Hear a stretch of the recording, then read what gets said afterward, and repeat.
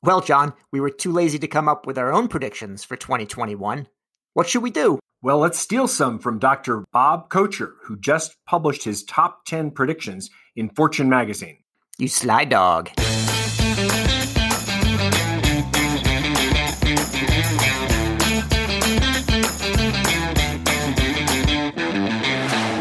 Welcome to Care Talk, your holiday home for incisive debate about healthcare business and policy. I'm David Williams, president of Health Business Group. And I'm John Driscoll, the CEO of CareCentrix. Hey, John, our guest today is Bob Kocher, and he is a healthcare investor at Venrock and previously served in the Obama administration. He was one of the shapers of the Affordable Care Act. I was thinking about listing out all his accomplishments and affiliations, but we only have 20 minutes, so I'm just going to stop right there. Well, you forgot alpine ski tester, but let's skip over that for the moment. Bob, you and Brian Roberts, your partner at Venrock, shared your top 10 non-COVID predictions for 2021 in Fortune this month. So let's dig in. David? All right. So the first prediction was confidence, and then it said, and independence is restored in the CDC and the FDA. And I'm all for that. And I can see the independence and the competence. But isn't it going to take a little bit more than that just to have confidence? I mean, people like us might have confidence, but what about the general public? I think, first of all, at FDA and CDC, that appointing leaders that come from science and who are great leaders and managers will add competence and independence. I also think that confidence in vaccines and therapeutics and how we manage public health are going to come back pretty quickly, particularly with the data that the FDA shared quite transparently on the vaccines being better than any of us thought it was going to be, and also every other country in the world doing it. And so you won't just have to trust the U.S. You'll be able to look all around the world and see what's happening. And I think that will give us more confidence too.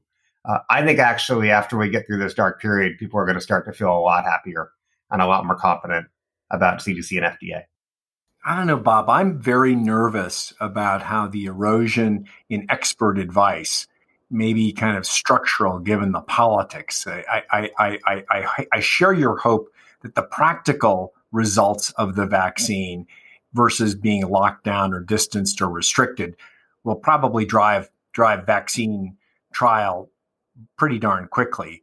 But I do worry about the long tail of distrust, and I think we're going to have to earn that back over a longer period of time. I don't know what your perspective is on that. Let me share your long-term view. I mean, how we've gone from reading peer-reviewed articles to now only reading excerpts on Twitter.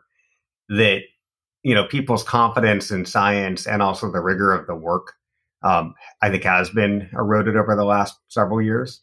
And I'm not sure we're going to go back to a period of 20 years ago where people sort of just bowed their heads and said, I trust the scientist. But I think it's important that we have leadership that really listens to it. And then also beyond COVID, that we re-embrace science, because we have a lot of problems that science can help us with, whether that's climate change or how to educate ourselves better or how to create a more safe and just society. And with advances in technology of both biologic and computer, we need science to help us. And in some of our predictions later talk about some of the amazing things happening in science. And I think that should give people confidence that actually if we do turn to experts and benefit from their input, we can actually have things get better faster.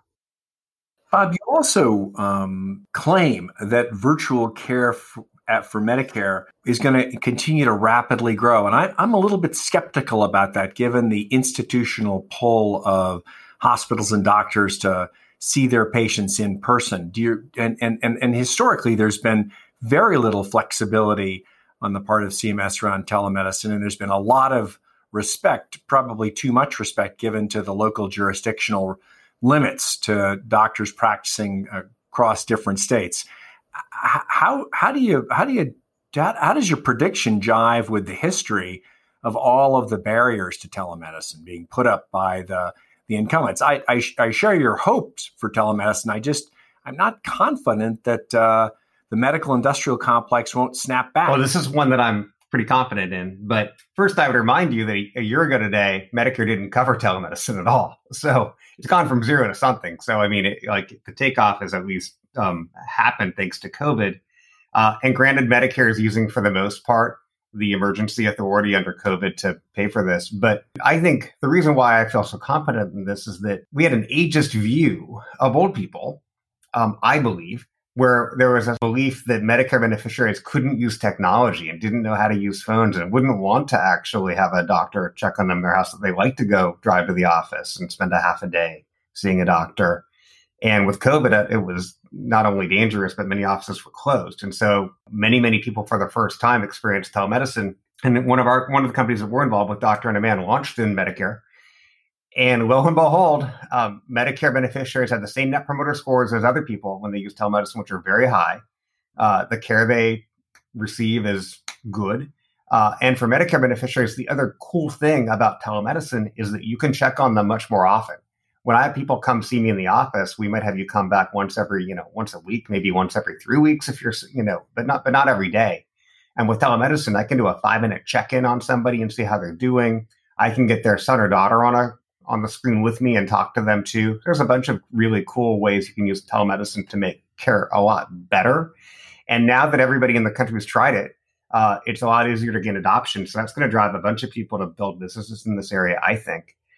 And while the brick and mortar system is going to want to use their buildings, there's just going to be a lot more choice. And even the brick and mortar place that I'm affiliated with, Stanford, will want you to come back. They've the idea that 10 to 20% of all visits are going to be virtual forever going forward, which is like 10 to 20% more than they had last year. I think your number 3 and 4 were interesting. I kind of put them together. 4 was about the Affordable Care Act. We're finally going to hear about it. Like we're not going to hear about it being repealed or attacked, and it's just going to be there. With number 3 was about having $0 out of pocket for most people.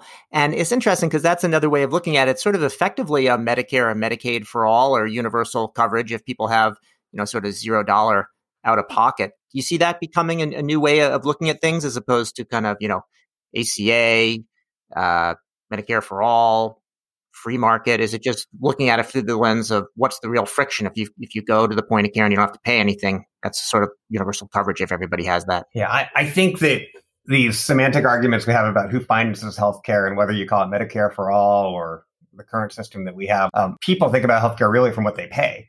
And they pay for it most directly in what they pay when they go see a doctor and pick up a medicine. They don't really understand the combination of taxes and premiums and other things that they're paying. I actually think COVID was a turbocharger to the whole Mike Cherny, Mark Fenderick for 30 years idea of value-based benefit design, that some things are so important you need to make them free and then maybe even give you incentives to do them. And public health, COVID's one way to make it free, which is in the country right now, testing's free, vaccines are free, and antibody treatments are likely going to be free. And I think you'll see that happen for things like telemedicine going forward, that people will want you to talk to a nurse or doctor before you show up in an emergency room.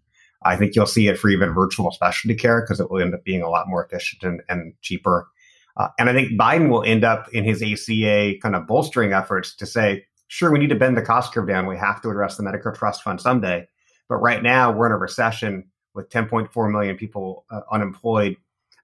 We're trying to stimulate the economy.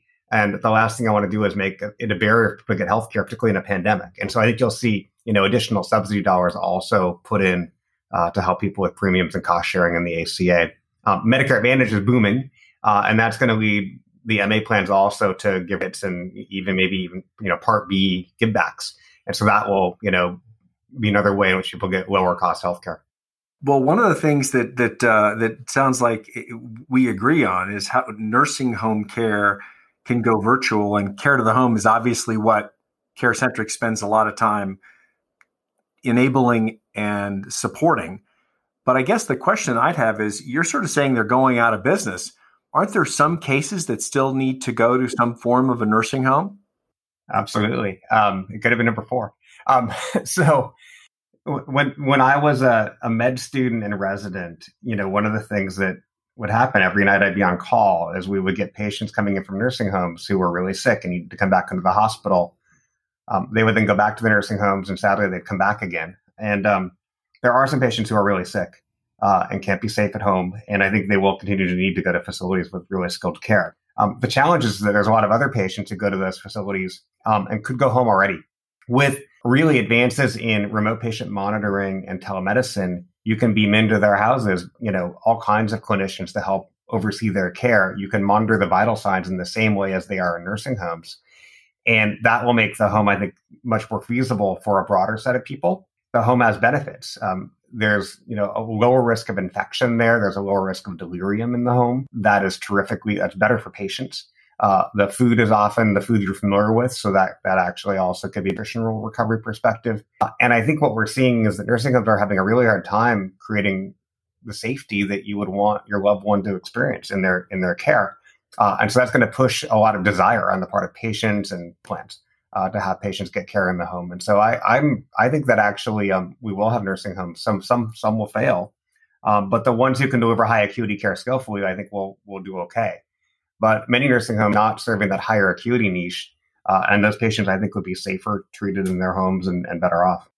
I think we're finding number 5 is your lucky number, because last week we were talking about the top 10 things from 2020, and I kind of sneaked in number 5 as drug pricing because I know that was a hot button issue for you, and I have a feeling that Bob put this one as number 5 for you because he knew you would enjoy talking about it. Strong agreement from me. Oh, sure. I mean, the U.S. healthcare is characterized by, overutilization. Like in general, we use more of everything and not many barriers up to get care. For reasons that don't make a heck of a lot of sense, mental health care actually that you kind of can't get when you want it and need it, and health plans have made it really hard to get.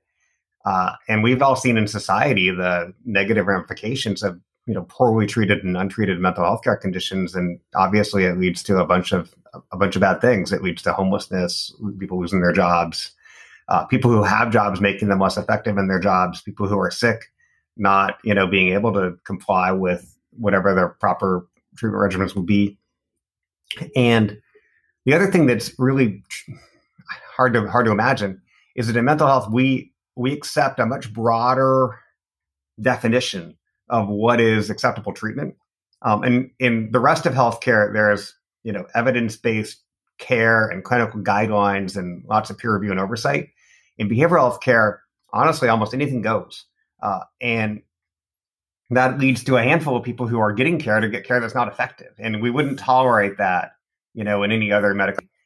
And so what I have hope and excitement about is the fact that we're going to see a lot more attention to mental health care and its importance. That will lead to a lot more oversight on the part of health plans and patients and people who refer them to make sure the care that they're getting is really effective, to make sure that we get the ROI that you'd like to get.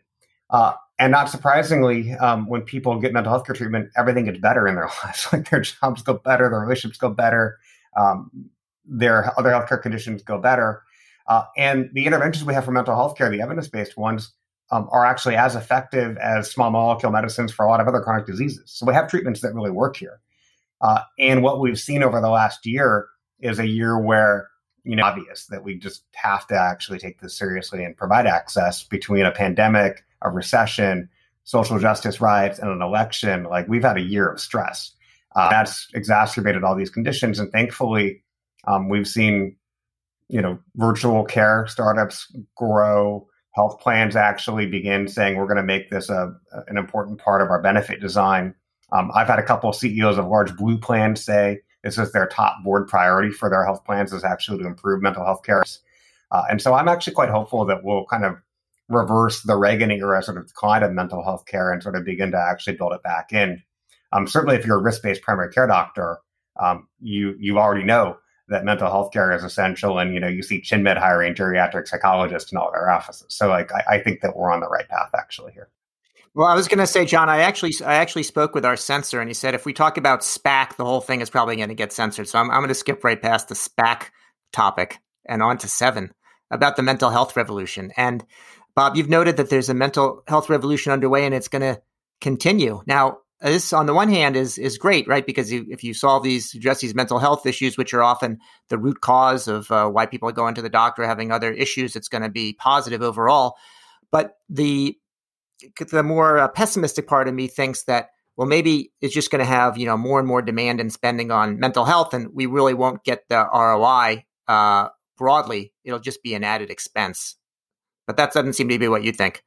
But I think, at least for me, Bob, I see that as more evolution than revolution. And I still think we have a strong challenge around stigma. I see it with my own team of 2,000 people. It's still very hard for people to put up their hand and get help. And I think until we actually get the demand the demand side right, I think it's going to be hard to get this, even as we optimize supply, to get it right. And I look at all of the challenges with my fellow ex-veterans who are really having a hard time. We've got this epidemic of loneliness. I think this is an evolution, not a revolution. I agree that there's good news on the horizon on the supply side and on the thinking and rationally thinking through what people need.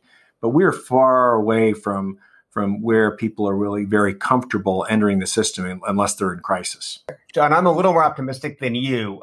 There's a company called We Were Health that I co-founded several years ago with David Ebersman and Brian Roberts. And we provide mental health care services to large employers.